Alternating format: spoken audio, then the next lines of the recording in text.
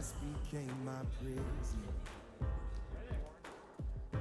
Love was waiting with the key. My story was my failure. Now my story is redeemed.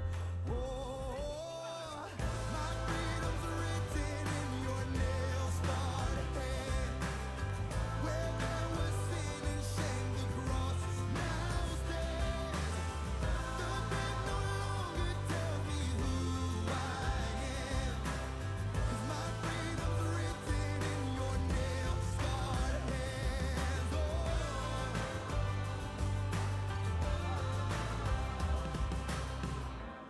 your blood has paid my ransom. Your wounds have made me whole. Now every day is brighter. Oh, your love's a miracle. My freedom's written in your nail-scarred hands. Where there was sin and shame, the cross now stands. The grave no longer tells me who I am. My freedom's written in your nail-scarred hands. I'm alive, I'm alive. Yes, I am free indeed. I'm alive, I'm alive. You resurrected me. I'm alive, I'm alive. Oh, death, where is your sting? I'm alive, I'm alive. I'm claiming victory. My freedom's written in your nail-scarred hands. Where there was sin and shame, the cross now stands. The grave no longer tells me who I am. My freedom's written in your nail-scarred hands. Oh,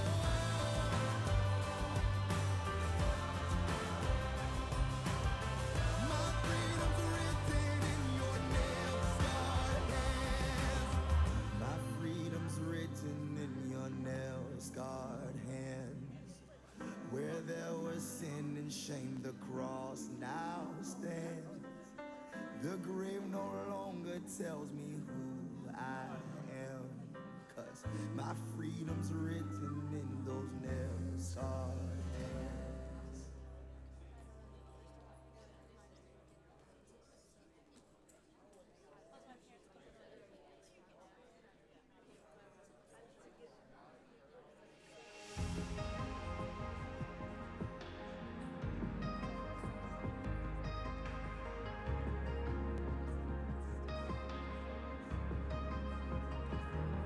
Came from glory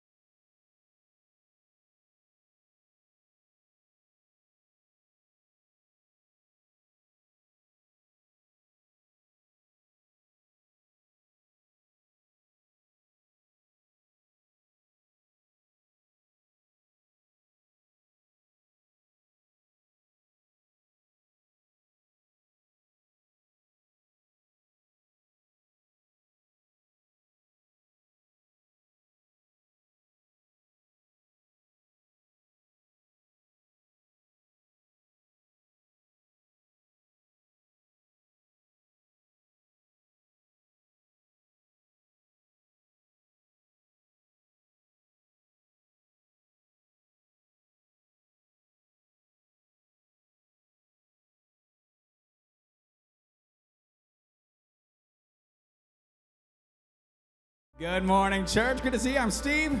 Would you stand up? We're going to be singing some songs together about how great God is. You guys believe that, right? Yeah.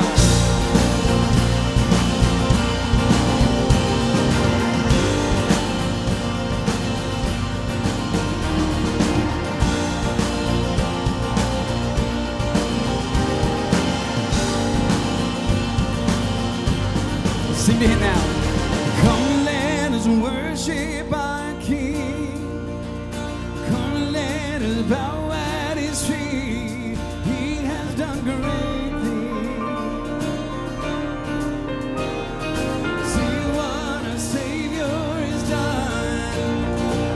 See how his love overcomes. He has done great things. He has done great things.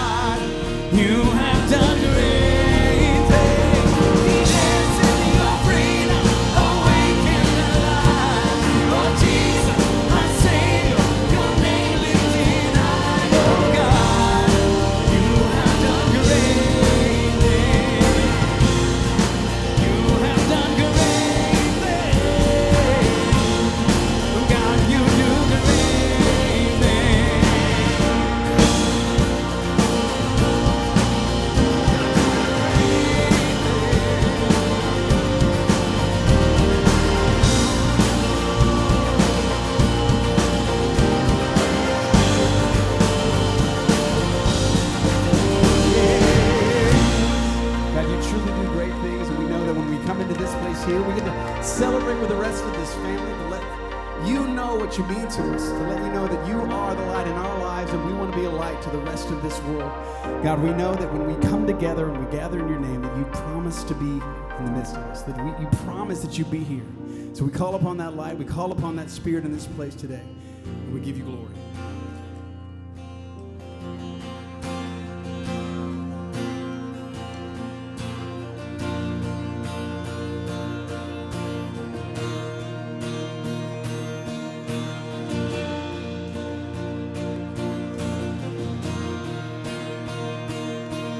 As the Spirit was moving over the water, Spirit, come move over us. Come rest on us. Come rest on us. As the Spirit was moving over the water, Spirit, come move over us. Come rest on us. Come rest on us. Come down. Spirit, when you move, you make my heart pound. When you fill the room, you're here and I know you are moving. I'm here and I know you will feel me. Come down. Spirit, when you move, you make my heart pound. When you fill the room, you're here and I know you are moving. I'm here and I know you will feel me. You ask the Lord to be in this heart today. He'll be there. Call upon Him to move within you so that you can move this world. As the Spirit was moving over the water, Spirit, come move over us. Come rest on us. Come rest on us. As the Spirit was moving over the water, Spirit, come move over us. Come rest on us. Come rest on us. Try you and me, come and do it again. Open up the gates, let heaven on in. Come rest on us. Come rest on us. Try you and me, come and do it again. Open up the gates, let heaven on in. Rest on us. Come rest on us. Come down. Spirit, when you move, you make my heart pound. When you fill the room, you're here and I know you are moving. I'm here and I know you will feel me. Come down. Spirit, when you move, you make my heart pound. When you fill the room, you're here and I know you are moving. I'm here and I know you will feel me. Fill us up, Lord.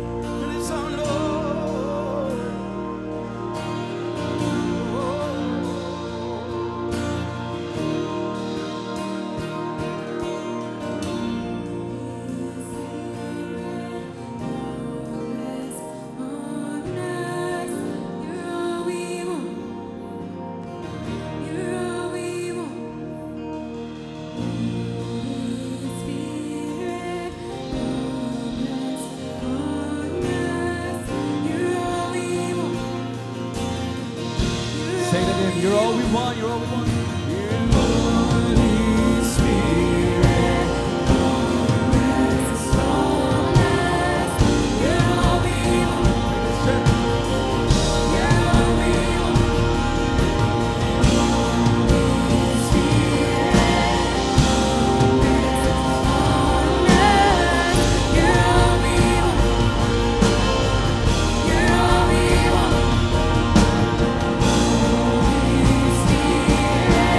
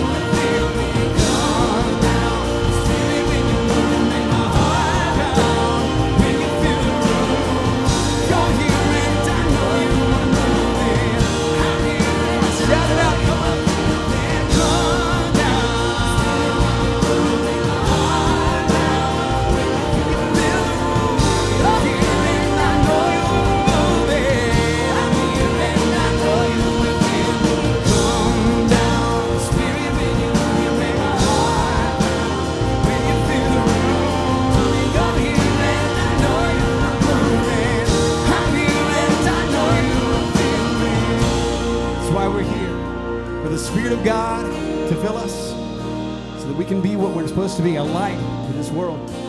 Let's give him everything we can. Would you guys have a seat? Go ahead and watch this. I'm just out of it today. This is my friend Jordan right here.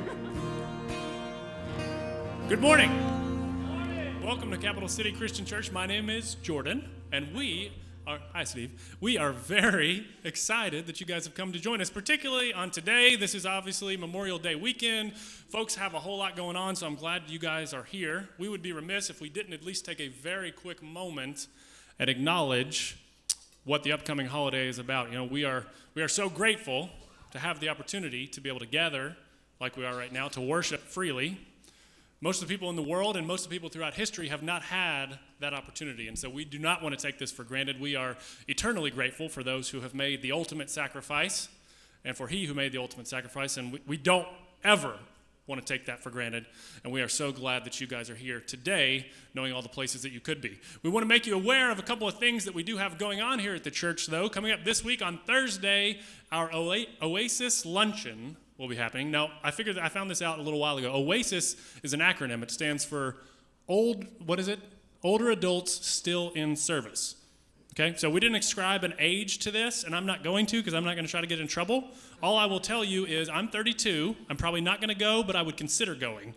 So if you're older than 32, you can consider going to this. All right, that's as far as I'm going to delve into that. That is happening this Thursday afternoon. Lunch will be at noon down in the Family Life Center. Immediately following that, they're going to have a couple hours of games, board games, that sort of thing. So if that interests you, you can attend. I may or may not be there, but I'm sure it's going to be a wild time nonetheless. Next, we have coming up this Sunday, as you guys will recall, our summer staycation series has become quite legendary here at Capital City over the last couple of years. This is where we take each Sunday throughout the summer and do a different theme. Remember that from last year? I don't know what the themes are going to be this year, whether they'll be the same or different. So you're going to have to attend to find out. But we are very excited about this coming Sunday, the kickoff, because it is Donut Sunday. All right, National Donut Day is Friday, so we want to keep on the cutting edge of things. We're going to celebrate next week Donut Sunday, so come. I think there's going to be donuts here. And remember this, eating a donut is a spiritual experience. Okay, I'm going to change the way you eat donuts from now on. No, I'm serious, okay? Because you take a donut, right? It's round, it has a hole in the middle. It's missing something, kind of like I am or I was, and you are, you were. But you get a donut hole, ironically called a donut hole, you stick it in there, kind of like Jesus came and filled that hole that was in my heart. Yeah? Yeah, I agree. So every time you have a donut, it's a spiritual experience. We are very spiritual at our house, or at least I am, so I try to have a spiritual experience like that as much as I can. And next week, you guys can too. So we're really excited about that. Finally, as you guys are aware, we've been doing this since the beginning of the year, our 12,000 Nudge campaign. We are trying to nudge, throughout 2022, 12,000 folks closer to Jesus, right? We've done several throughout the months. For June, we're doing kind of an interesting one. You noticed probably as you came in, we've got these big tubs of rubber duckies out there. So as you're going out, grab one of these. The way this is going to work, summertime, we're always on the move. There's a lot going on. People are in and out of town, that sort of thing. And church can get put on the back burner. But that is not where it should be. The Bible says that we are to not forsake the assembling of ourselves, right? Whether we're in town, out of town, it doesn't have to be Capital City. We want you guys to be in church, and we want to encourage other believers to be in church. So take one of these, give it to somebody that you know, and encourage them. It comes with a little note that says, "Don't duck out on church this summer." Very clever. I did not come up with this. But you can take them, give them. Now, this is cool. We want people to attend church. It doesn't have to be Capital City. It can be anywhere. But the added bonus is if they do come back to Capital City and they bring one of these little ducks, they can exchange it for a gift. So let folks know about that. We want to do 1,000 of these this month of June, all right, to stay on track with our 12,000 nudges. I'm excited about this campaign. I don't want to let this slip away, so make sure to encourage somebody to be together. Like, we're happy that you guys are here with us today. In regard to today's service, we're going to talk about something that's pretty cool. One of the things that I find most fascinating about life and the way it appears that God designed it is that it's understood in the context of story. Right? You're living your story. I'm living mine. We together are living a greater story. Well, the creation story began and is still being played out before our eyes. Right? Even as kids, we understand life is presented to us through the context of story, through fairy tales and old stories like that. But one thing we know about story, every great story has what? A villain. Right? And as kids, it can be easy to identify in the stories who the villain were. Like, it was always the wicked witch or the evil king. But as you become an adult, it gets harder and harder sometimes to identify who the villain in a given situation or story is, right? We got some stories floating around pop culture right now, and it can be hard to identify who the villain is. One that's kind of comes to mind is this story right here. Anybody following this, right? Team Johnny versus Team Amber. Now I realize that for some of you it's not difficult to identify who you think the villain is, right? You got this in the palm of your hand. You got it all figured out. I mean, you've been reading up on it and all that sort of thing. I'll be honest with you, I haven't paid a lick of attention to any of this, although I am an attorney. I have no idea what is going on in this lawsuit, so I don't know who to believe, who's lying. Maybe they could all be lying. I don't know. But I am curious, if you've been following this, how many of you guys are on Team Amber? I'm not seeing many hands. How many of you guys in the alternative are on Team Johnny? Look at that. Oh, he's a Kentucky boy. He'd never do anything wrong. That's what I thought. That's kind of what I figured. How many of you guys actually have a life and you don't have time to follow celebrity gossip? Right? Good. All right. That's the right answer. That's the way it is. Okay. So that one can be more difficult for some. Other situations, maybe it's a little easier to identify. We feel like who the villain is. Another one. How about this one? Right? The conflict in Ukraine. Zelensky versus Putin. I mean, we feel like as Westerners, or more particularly as Americans, we feel like we know who the villain is here, the aggressor, right? It's a little more cut and dry. But how about in our lives as Christians in America? You know, I don't know if you've noticed this or not, but for a long time here in America, we were the good guys. We were viewed as the good guys. Our values aligned with the values of culture. But in recent years, that sort of started to shift, right? Cultural values have changed, and now we are starting to be viewed more and more as the villains, the bad guys. And that's not all bad. That's kind of, we knew it was going to be that way. We know it's going to get probably worse, right?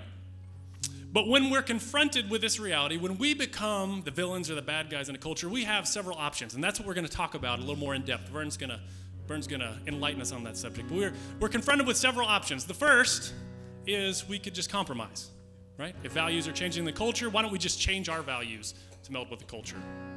In the alternative, maybe we could just shirk away. We can retreat, right? Rather than try to have influence on the culture, we'll just isolate ourselves and give up that influence. That doesn't exactly feel right.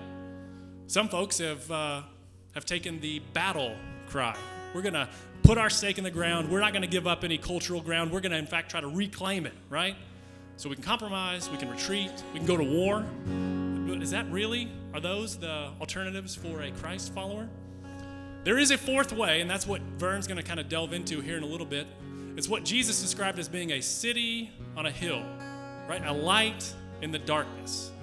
We don't have to compromise. We don't have to give up our influence, but there is a way that we can navigate this so that we can be that shining city on a hill. He's going to break that down for us here in just a little bit. In the meantime, I'm going to ask you guys to stand back up. We're going to worship the one who is worthy. That's the point of weary. Is your burden weighing heavy? Is it all too much to carry? Let me tell you about my Jesus. Do you feel that empty feeling? 'Cause shame's done all it's stealing, and you're desperate for some healing. Let me tell you about my Jesus. He makes a way where there ain't no way, rises up from an empty grave. Ain't no sinner that he can't save.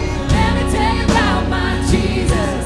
His love is strong and his grace is free. And the good news is I know that he can do for you what he's done for me. Let me tell you about my Jesus. And let my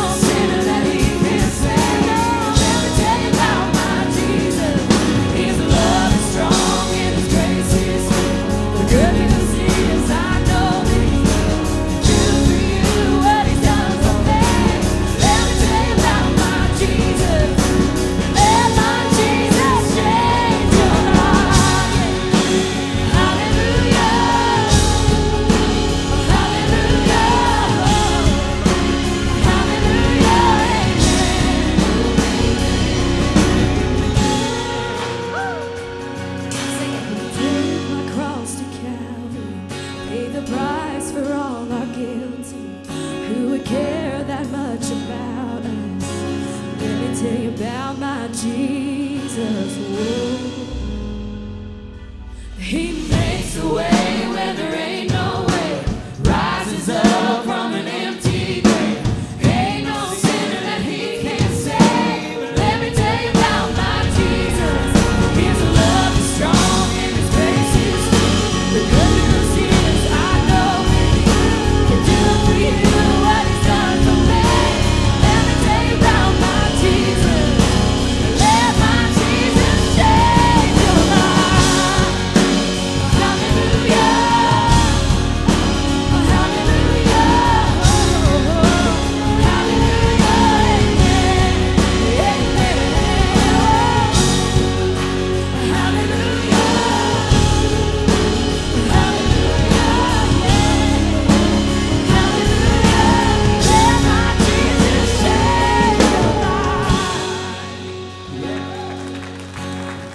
Now, if you like the video, go ahead and have a seat.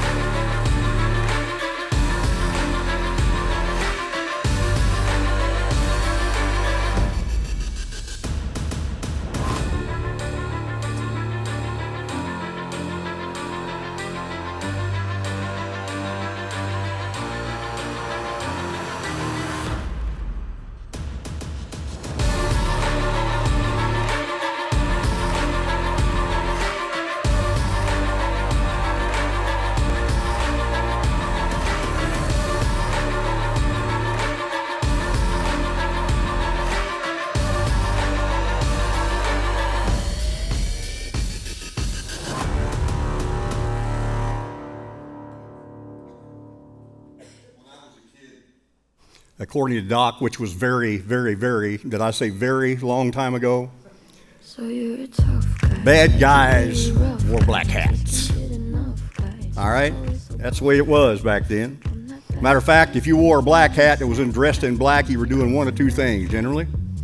Going to a funeral, or you were the bad guy. You know, that's just kind of the way it was back then. But it's found interesting to me is how popular bad guys have become today. Matter of fact, overall across the movie screen, there's a bunch of them. So I Googled popular villains and found the greatest villain list of our day. And I want to give you the top 5 out of 20, okay? Number 5 is good old Hannibal Lecter. Anthony Hopkins, he made Hannibal legendary in the movie The Silence of the Lambs. Number 4 is Hans Gruber in Die Hard, Doc's favorite Christmas movie. Number 4, let's give you, number 3, that's awesome. Number 4 is Hans Gruber in Die Hard. Number 3 is Tim Hiddleston. He played Loki, the god of mischief in Marvel Studios. Number 2 is the Joker, the prince of crime, played by many characters. One is, of course, Heath Ledger, and my favorite, Cesar Romero. Yeah, you probably don't remember him playing that because I'm old. Yeah. Anyway, anybody think of who's number 1 maybe? Ooh, man, that was quick. All right, it is. It's Darth Vader, man. It's number 1. Yeah. So how many of you guys like bad guys? As a matter of fact, if you could choose to be a bad guy, who would you choose? Would you be like Hannibal? You know, misleading an FBI agent, you're kind of the sinister little guy. Or maybe Darth Vader traveling through the galaxy and striking terror in the hearts of everyone you come across. You know, Folks, I reviewed a lot of things. I come to figure out that why does our culture view us to be a bad guy? What have we done to deserve the name bad guy? I want to share with you some reasons we are viewed as the bad guy. Matter of fact, from a little book entitled Being the Bad Guy by Stephen McAlpin. Matter of fact, I encourage you, if you would, to purchase that book and read it for the upcoming series. Will be later on in the fall that'll help enlighten you and even get you right back on page with what's going on here. But before we go any further, one thing I do think it's necessary is for all of us to be on the same page, so I want to define what a bad guy really is. And according to the Collins English Dictionary, a bad guy is a person in a story or film who is considered to be evil or wicked, or who is fighting on the wrong side. Now that's their description of a bad guy. But I bet you never thought yourself to be a bad guy. You didn't fit that description. But I'm guessing that in the past couple of years, maybe you had a little chat with a neighbor or a friend, and that didn't maybe go so well.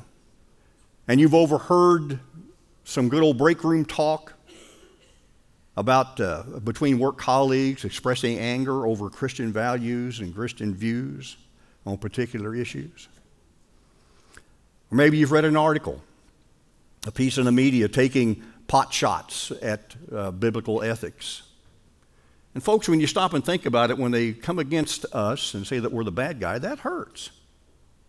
That hurts us at times. So how and when and why did that even happen? Why are we called the bad guys? In the eyes of the Western society, Christians, Jesus followers, if I may, are the bad guys, and Christianity, Jesus, is the problem. Christianity was considered as good. It was seen as a solution to what was bad. Christianity was the good side. But rather than being on the wrong side of the law, we were the law, pretty much. Christian morality was assumed and passed mainly unchallenged. So we got to do a lot of good things, like public prayer, Bible reading in school. We could hold the sanctity of life very high, and the belief in marriage between a man and a woman. You know, our culture has shifted, folks, and these good things are viewed now with hostility and deep suspicion by our neighbors and even by some of our friends. And they're more than happy to let us know where they stand. Now, in the traditional world, referred to, and as I'm going through here, as the T world, biblical values form the understanding of how life was to be lived, where society was held together by the recognition of biblical family biblical family relationships, again, as I said earlier, between a man and a woman. And they were committed to that. They were committed to that situation, committed to that relationship to make sure that it would work. And society saw this family values as being good and a pathway to seeing a flourishing life. But the T world is being pushed aside by this new I world. The new I world focuses on self, focuses on what I want, what's best for me, my purpose, my meaning, my life. In this new I world, the authenticity is defined by how true you are to yourself. For example, 57-year-old Philip Schofield, you may have read this article, a well-known TV personality in Britain, married for 27 years, has 2 daughters, is celebrated when he made the announcement on Instagram that he was gay. Many applauded him because he was being true to himself. Paul Maxwell, former Moody professor and author of Desiring God, he announces that he is no longer a Christian. Maxwell said, get this, I think it's important to say that I'm not a Christian anymore. And it feels good. Get that? I'm really happy. And again, he's celebrated for being true to himself. And the sad part of that is he's also probably leading Christians away, because here's this spiritual leader denying who God really is. You can read online articles, news stories, movies, and these all showcase people who once was lost and confused or struggling with identity and have now been freed by being true to themselves, who they really are. One last one I'd like to share with you about, and many of you know, and it's a little bit older than those two, is the former Bruce Jenner, the Olympic champion decathlete and a picture of masculinity, when he is unveiled now as Caitlyn. Jenner again is celebrated with an example of how we can soar above our pain and our hurt and become someone new. But it's all of our own making. So the bottom line is, folks, this new I-world preaches a rival gospel. They have their own gospel that clashes with a God-honoring gospel, a narrative that seeks first to expose the Christian gospel as bad news, and then to replace it with much-needed good news of the I-world. This new I-world gospel promotes freedom and joy for the world. But wait a minute, aren't those the Christian ideas? Aren't those the same biblical ideas that we have? Isn't the language to describe the future new creation, isn't that it? Freedom and human dignity are God-honoring concepts, and these ideas are grounded in Scripture. They form the basis for the Christian movement, that Christian movement that changed the world. Everyone wants the fruit of these ideas, but not so much the root of these ideas. Now, what do I mean by that? Well, one guy says that our progressive culture seeks the kingdom without a king. The ambition is to replicate the kingdom, this kingdom that we serve, the kingdom vision of a good life like we do, a future world of human rights and dignity and freedom and love and equality like we do, but with one hitch. The I-world wants to do it without Jesus at the very center. So now if King Jesus has been removed from that I-world kingdom, so now I want to reiterate who sits back on that throne. We do. It's me. It's you. That's what the I-world says. It's all about us. This new kingdom promotes meaning and purpose within that individual. It's, again, I'm going to echo what I've already said before. This new I-world is talking about everything of what I want, what I believe, what I desire. And just like Randy said last week, folks, we need to drive a stake in the ground that we go no further. This I-world's compass is not pointed outward to God, but it's pointed inward to ourselves. And we've become the source. The individual has become the source of meaning and not God. And we only let those people, matter of fact, that I-world says that we only let people around us and be close to us that agree with who we are. Folks, it's like you're saying, man, you're painting this bad picture. I think I'll just get up and go out. Well, our culture, folks, is not headed back into an old pre-Christian experience. But folks, we're headed forward into a new post-Christian. One that is hugely hostile to biblical values. Listen, guys, like Jordan talked about earlier, there's choices that we need to make. There's 4 of them. 3 of them are wrong, and 1 of them is the only God-honoring choice that we can do. And the first wrong choice that Jesus followers can make is to compromise. Just so we're all on the same page, I like to define things. I like to know where everybody's at, where we're all coming from. Webster's dictionary says that compromise is when 2 sides give up some demands to meet somewhere in the middle. That's interesting, isn't it? Well, we find politicians, they can negotiate and compromise to pass a bill. Union workers negotiate and compromise on a contract for certain workforce. Husbands and wives negotiate and compromise to make a healthy marriage relationship. Well, since we negotiate and compromise in just about every area of our life, then it stands to reason that we should compromise on our faith in Jesus Christ, right? Makes sense. Well, but Jesus said, if you want to be my disciple, if you want to be my Jesus follower, must deny himself, which is totally against, matter of fact, that's my part, I'm not rewriting the Bible, okay, which is totally against this new I-world gospel, and take up their cross and follow me. Doesn't sound like much room for negotiation when I read that passage of Scripture. Folks, have you ever heard the story about this young man who, during the Civil War, couldn't decide whose side he wanted to fight for? He put on the jacket of the North and the trousers of the South. You know what happened to him? He got shot at from both sides. So many times, folks, I feel like we're like that man.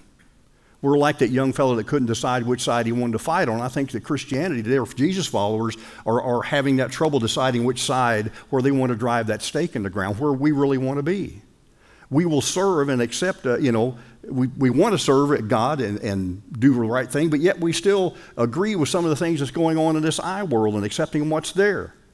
But Jesus said to this, and he says, no one can serve two masters. Either you will hate the one and love the other, or you're going to be devoted to one and despise the other. Listen to me, I'm not trying to be a bad guy here, but yes, I want to be the bad guy. I want to be the best bad guy I can be, but I also want to share with you that I fear too many Jesus followers drink of this I-world. From Monday through Friday, I think that's all. And then at times, then they even consider on Sunday morning when they're here hearing about good Christian values and what Jesus followers could do, they question what's going on because they drink too much from the I-world to start with. And it's all about God honoring values. It's what's going to help us be the best bad guy that we can be. But folks, it's very important for us to decide beforehand, to drive that stake in the ground, to decide who and what I believe. As a Jesus follower, we'll be asked what I believe about the LGBTQ movement. I'll be asked what I think about same-sex marriage.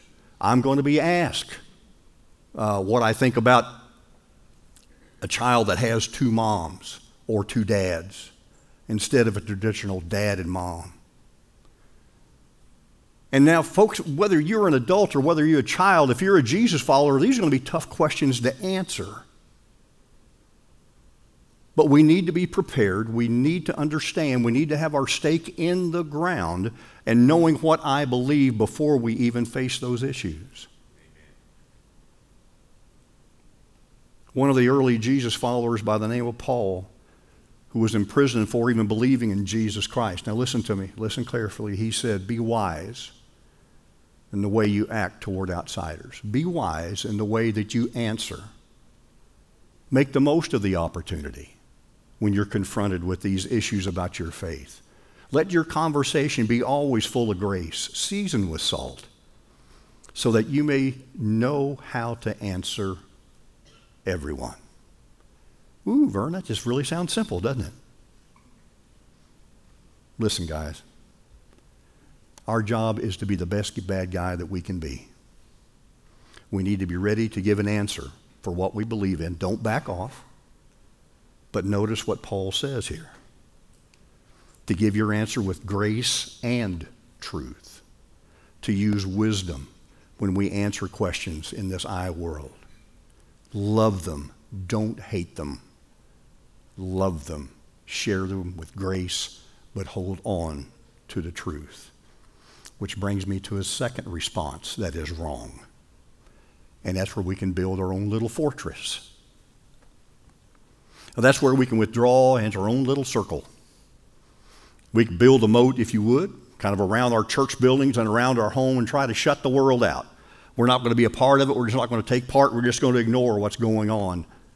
But that's the danger we face, folks, withdrawing into this as we lose contact with other Jesus followers. We lose contact even with society and the community. Folks, throughout church history, many have taught the idea that I'll call it salvation by separation, is believing that we can achieve this holiness or we can achieve to be better if we don't associate or have any contact with sinners. Matter of fact, this kind of teaching even goes back, predates Christianity. Jesus did not, though, withdraw from the world. Neither should we as Jesus followers. Jesus came to seek and to save the lost. And the lost folks are gathered in this world. To stay out of the public eye or the public sphere, away from sinners, is never a permanent opportunity for any of us. We need to be out in the world. We need to be that light in the world. I fear that all of us too often, we blame the world for our failure to engage it. We don't want to face reality. We're more comfortable kind of hiding in our own little thing or not saying anything that we are Christian, because this culture will do whatever it takes to snuff out our light. They're going to do whatever it takes to, even if you may, put a bushel over our light. But one thing that we can't do as Jesus followers is invent bushels to cover our light with. Folks, we need to continue to be that light of the world. There's a third wrong measure that we can do. And that's what Jordan said about go to war. Now, folks, we think there's some validity for us to go to war against the I world. Because you know what? We're citizens here. We're citizens in the same world that they are, and we have a responsibility to fight. We got to fight for equality. We got to fight for justice. And that's exactly what the I world wants us to do. They want us to physically war against them. You know why? So they can vilify everything that we do. You see, you're not loving me, you're fighting. Our Savior did not call us to head up protests, to lead rallies. He called us to be a nation of truth, of grace, of justice, and human dignity. Folks, listen. We cannot force people to act like Jesus followers. Without Jesus at the center of their life, they're just going through the motions. But folks, it's our duty to demonstrate to this I world what a God-honoring life looks like. Not to war with them, not to be isolated from them, but we are to be out into the world, to choose that God-honoring response to this shifting culture that's around us. Now, what I'd like to share with you about today also is the most important choice and the God-honoring choice, the only God-honoring choice that we could ever make. And folks, that's to be a light on the hill. Jesus said, "You are the light of the world, a city built on a hill." Now just think about that as Cap City. Think about that as you as an individual. This is the only God-honoring choice for any Jesus follower to take.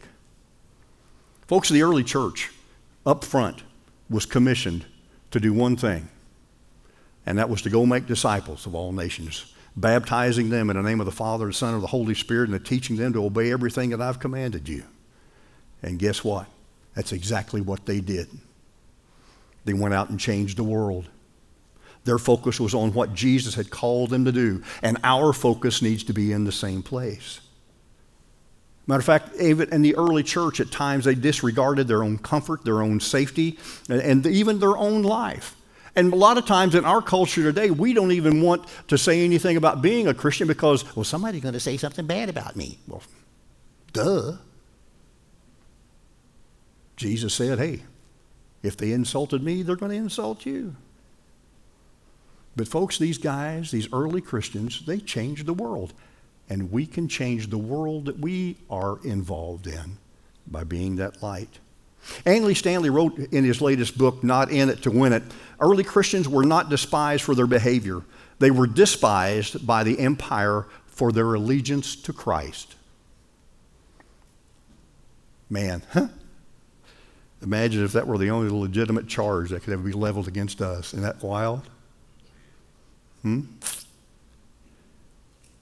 There was a fellow by the name of Peter who traveled around with Jesus about, 3 years during his ministry, and he gives us a little bit of insight on how to be the best bad guy that we can be in this world. Matter of fact, we start off there in 1 Peter 4 where he reads, he says, "Dear friends, do not be surprised at the fiery ordeal that has come upon you to test you, as though something strange was happening." Listen to what Peter's saying here. He says, well, first off, very obvious, don't think it's strange that the world culture is going to hate you. Don't think that's weird. It vilifies you for holding on to the principles that you know that's true in Jesus Christ. It's going to happen. Don't be surprised when you get dissed for taking a stand for God-honoring values like the sanctity of life. Don't be surprised that when we hold high the marriage between man and woman, don't be surprised. Don't be surprised when we say that, we need to identify with the gender that you're born with. Don't be surprised that you're going to be ridiculed for those values. But Peter says also, when you're ridiculed, when you're insulted, rejoice inasmuch as you participate in the sufferings of Christ, so that you may be overjoyed when his glory is revealed. If you are insulted for the name of Christ, you are blessed. Isn't that cool? Wow, what a concept. For the Spirit of the glory of God rests on you.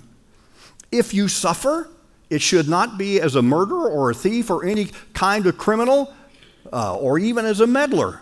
However, if you suffer as a Christian, don't be ashamed. But praise God that you bear his name. Now that's just weird. That's all you can say. It is weird. Because what Peter is telling us is completely opposite of how we really want to react. For us to rejoice when we get dissed or insulted? I'm an American, I got my rights. Right? Listen to me, guys. As a Jesus follower, being an American should not be the guiding light that directs the way we react to this culture. Our actions and our responses need to be God-honoring, governed by the principles and the light of our King and our Savior, Jesus Christ. It's not about my rights. It's about my Lord, is what this is all about. Listen, we need to be the best bad guy that we can be, demonstrating this grace and truth that we hear so much about. But we even demonstrate it, that grace and truth, when we come in with conflict of culture. I got a question for you. How you doing? How you doing with your conversation when it comes into discussing biblical values, Christian values, God-honoring values? Or is your tongue full of grace and truth? Or is it full of anger and hate? Folks, I know it's difficult to be gracious when we hear about abortions. I know it's tough to be gracious when we think about same-sex marriages, incest, hate speech against God, just to name a few. But we need to bite our tongue and not fire back in anger with words that's going to hurt people and divide people. Again, let me echo, that is exactly what the world expects us to do, because that's what they want to do to us. But let's show them what a bad guy is all about. Let's show them love and mercy and grace while holding on to God-honoring truth.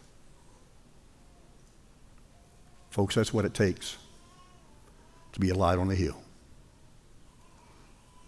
That's what Peter says is suffering is all about. He goes on, he says, but those who suffer according to God's will. Got another question for you. Have you suffered for God's will? Have you been ditched? Have you been ridiculed? Just for living a God-honoring life? Folks, I'm not asking anybody to raise their hand. I'm not asking that at all. Because each one of us, folks, we can answer that. We know whether we've been ditched. We know if we insulted. We know if we're following God's will. But Peter tells us that when you suffer, that you're going to be insulted, okay? But he goes on, and I love this part. When he continues to write, he says, those who suffer should commit themselves to their faithful Creator and continue to do good. Continue to be the bad guy. Peter's telling us, and what he was trying to relate in here is, when we do suffer for being God-honoring, don't back down, but lean into the values in Jesus Christ, because that's where our strength is. That's where we're going to find strength to hold on. It's not of my own doing. It's that the Holy Spirit that dwells within us is what we need to tap into. Even when the pressures of the I world seem so strong, hold on to Jesus. Don't give in. Don't compromise. Hold on. Be a light in this world. Show the best way to live life, a God-honoring way, by doing good to those who abuse you. Now, folks, let me quickly run down through some of these things we've looked at here. The first wrong choice we talked about is, I said, don't compromise. Don't compromise our faith or buy into the tricks or the schemes of this world. And you got to be careful with that, because the I world sounds so good that it may fit right into my beliefs. But beware. Don't compromise. Don't even compromise to be accepted. Then the second wrong choice is to hide from the I world. But remember, we've been commissioned to seek and to save the lost. That's what our Lord did. He came to seek and to save the lost. So let's not kind of pull in from the rest of the world. And the third wrong choice that we talked about was to fight. Let's not be known as good fighters. Let's be known as good lovers. Good lovers of grace and mercy. Which brings me to the last one. The only God-honoring choice is to be a light on a hill. That we commit ourselves every day to live life for God, with God, God's way. Push yourself. Push yourself to be the best bad guy that you can even want to be. Matter of fact, even when being a bad guy pushes you out of your comfort zone. I remember the first time Gail and I we were here for the First Look luncheon, and we walked through the building, and Doc was doing the tour. And I remember the first time I heard Doc say that the leadership of Capital City Christian Church will do anything short of sin to win souls to Christ. You know, that unnerved me a bit. It unnerved me. But when I thought about it, and I researched a little bit for, and I prayed about it, isn't that the same thing that Jesus did? That he did everything short of sin to win others to Christ? Wouldn't he be the light of the world, for he can show what God's light is all about? Well, Jesus broke religious protocol and tradition by associating with prostitutes and thieves and liars and the outcasts of society. For one reason and one reason only, to show them a better way to live, to show them that God loves them, to show them that God wants them to be a part of the family. So I want to encourage you to be the best bad guy you can be. You don't have to worry about wearing a black hat. We're already labeled the bad guy. But let's do it with love, mercy, and grace, and give God the honor and the glory that's due him.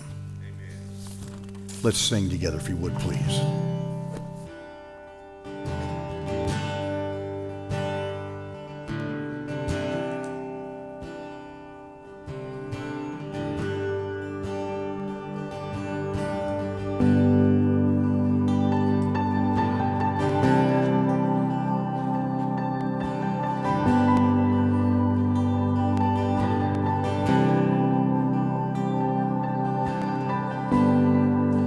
Worthy of every song we could ever sing,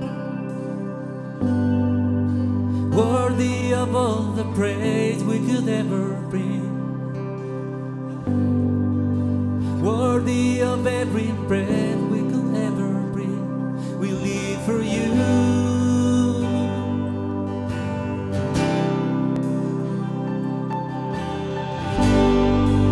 Jesus, the name above every other name. Jesus, the only one who could ever save. Worthy of every breath we could ever breathe, we live for you. Oh, we live for you. Holy, there is no one like you. There is none beside you. Open up my eyes in wonder. Show me who you are and fill me with your heart and lead me in love to those around me.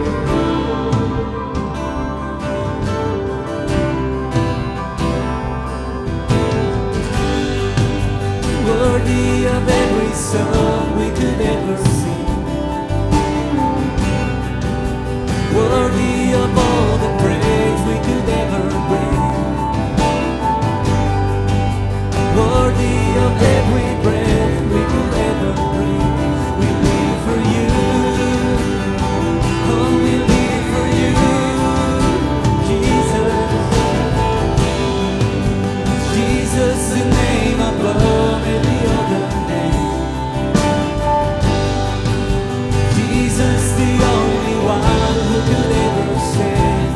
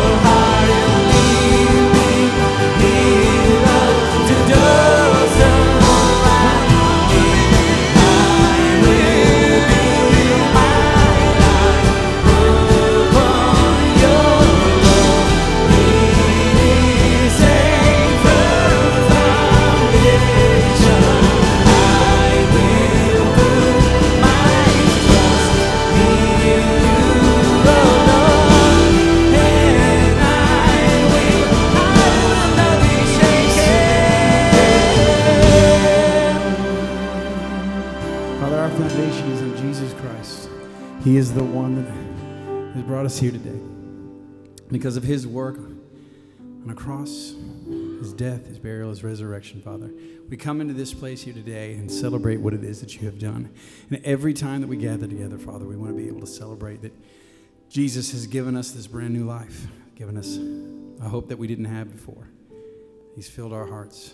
Father, thank you for introducing him to each of us here today. We can't keep it in anymore. We have to tell the world how amazing he is and how wonderful he is and what he's done. Father, just be with each of us and spur us on to tell the world about what it is that he means to each of us, what it is that he has done for us, so that we get to know you the way that we do. It's in Jesus' holy name we pray. Amen. Here at Cap City, we take communion together in a kind of maybe of a different way. If you've never been here before, we're going to go to the tables in just a few moments, and you're going to be able to take the bread and the juice together. It is a memorial service that we offer every week so that we can remember that Jesus Christ has died for us. If you'd like to know more information about it, we'd love to tell you about it. We'd love to talk to you about it, because what we do is we want to make sure that it is always in our hearts what it is that Jesus has done. And so when we gather together, we get to celebrate that sacrifice. So the bread and the juice, they both represent his body and his blood. So in a few moments, you'll be able to go to each of the stations and do that. If this place, you call it your home and you want to give an offering, we also have the black boxes at each of the stations. We also have this very strange thing. You probably don't see it in a lot of churches, called a generous bucket. That's the big white things that you see there. And when you go to that, and if you have anything beyond your offering that you'd like to give, people in need in this community, it'll be available to you. So let's go ahead and go to the stations right now and remember what Jesus has done for every one of us.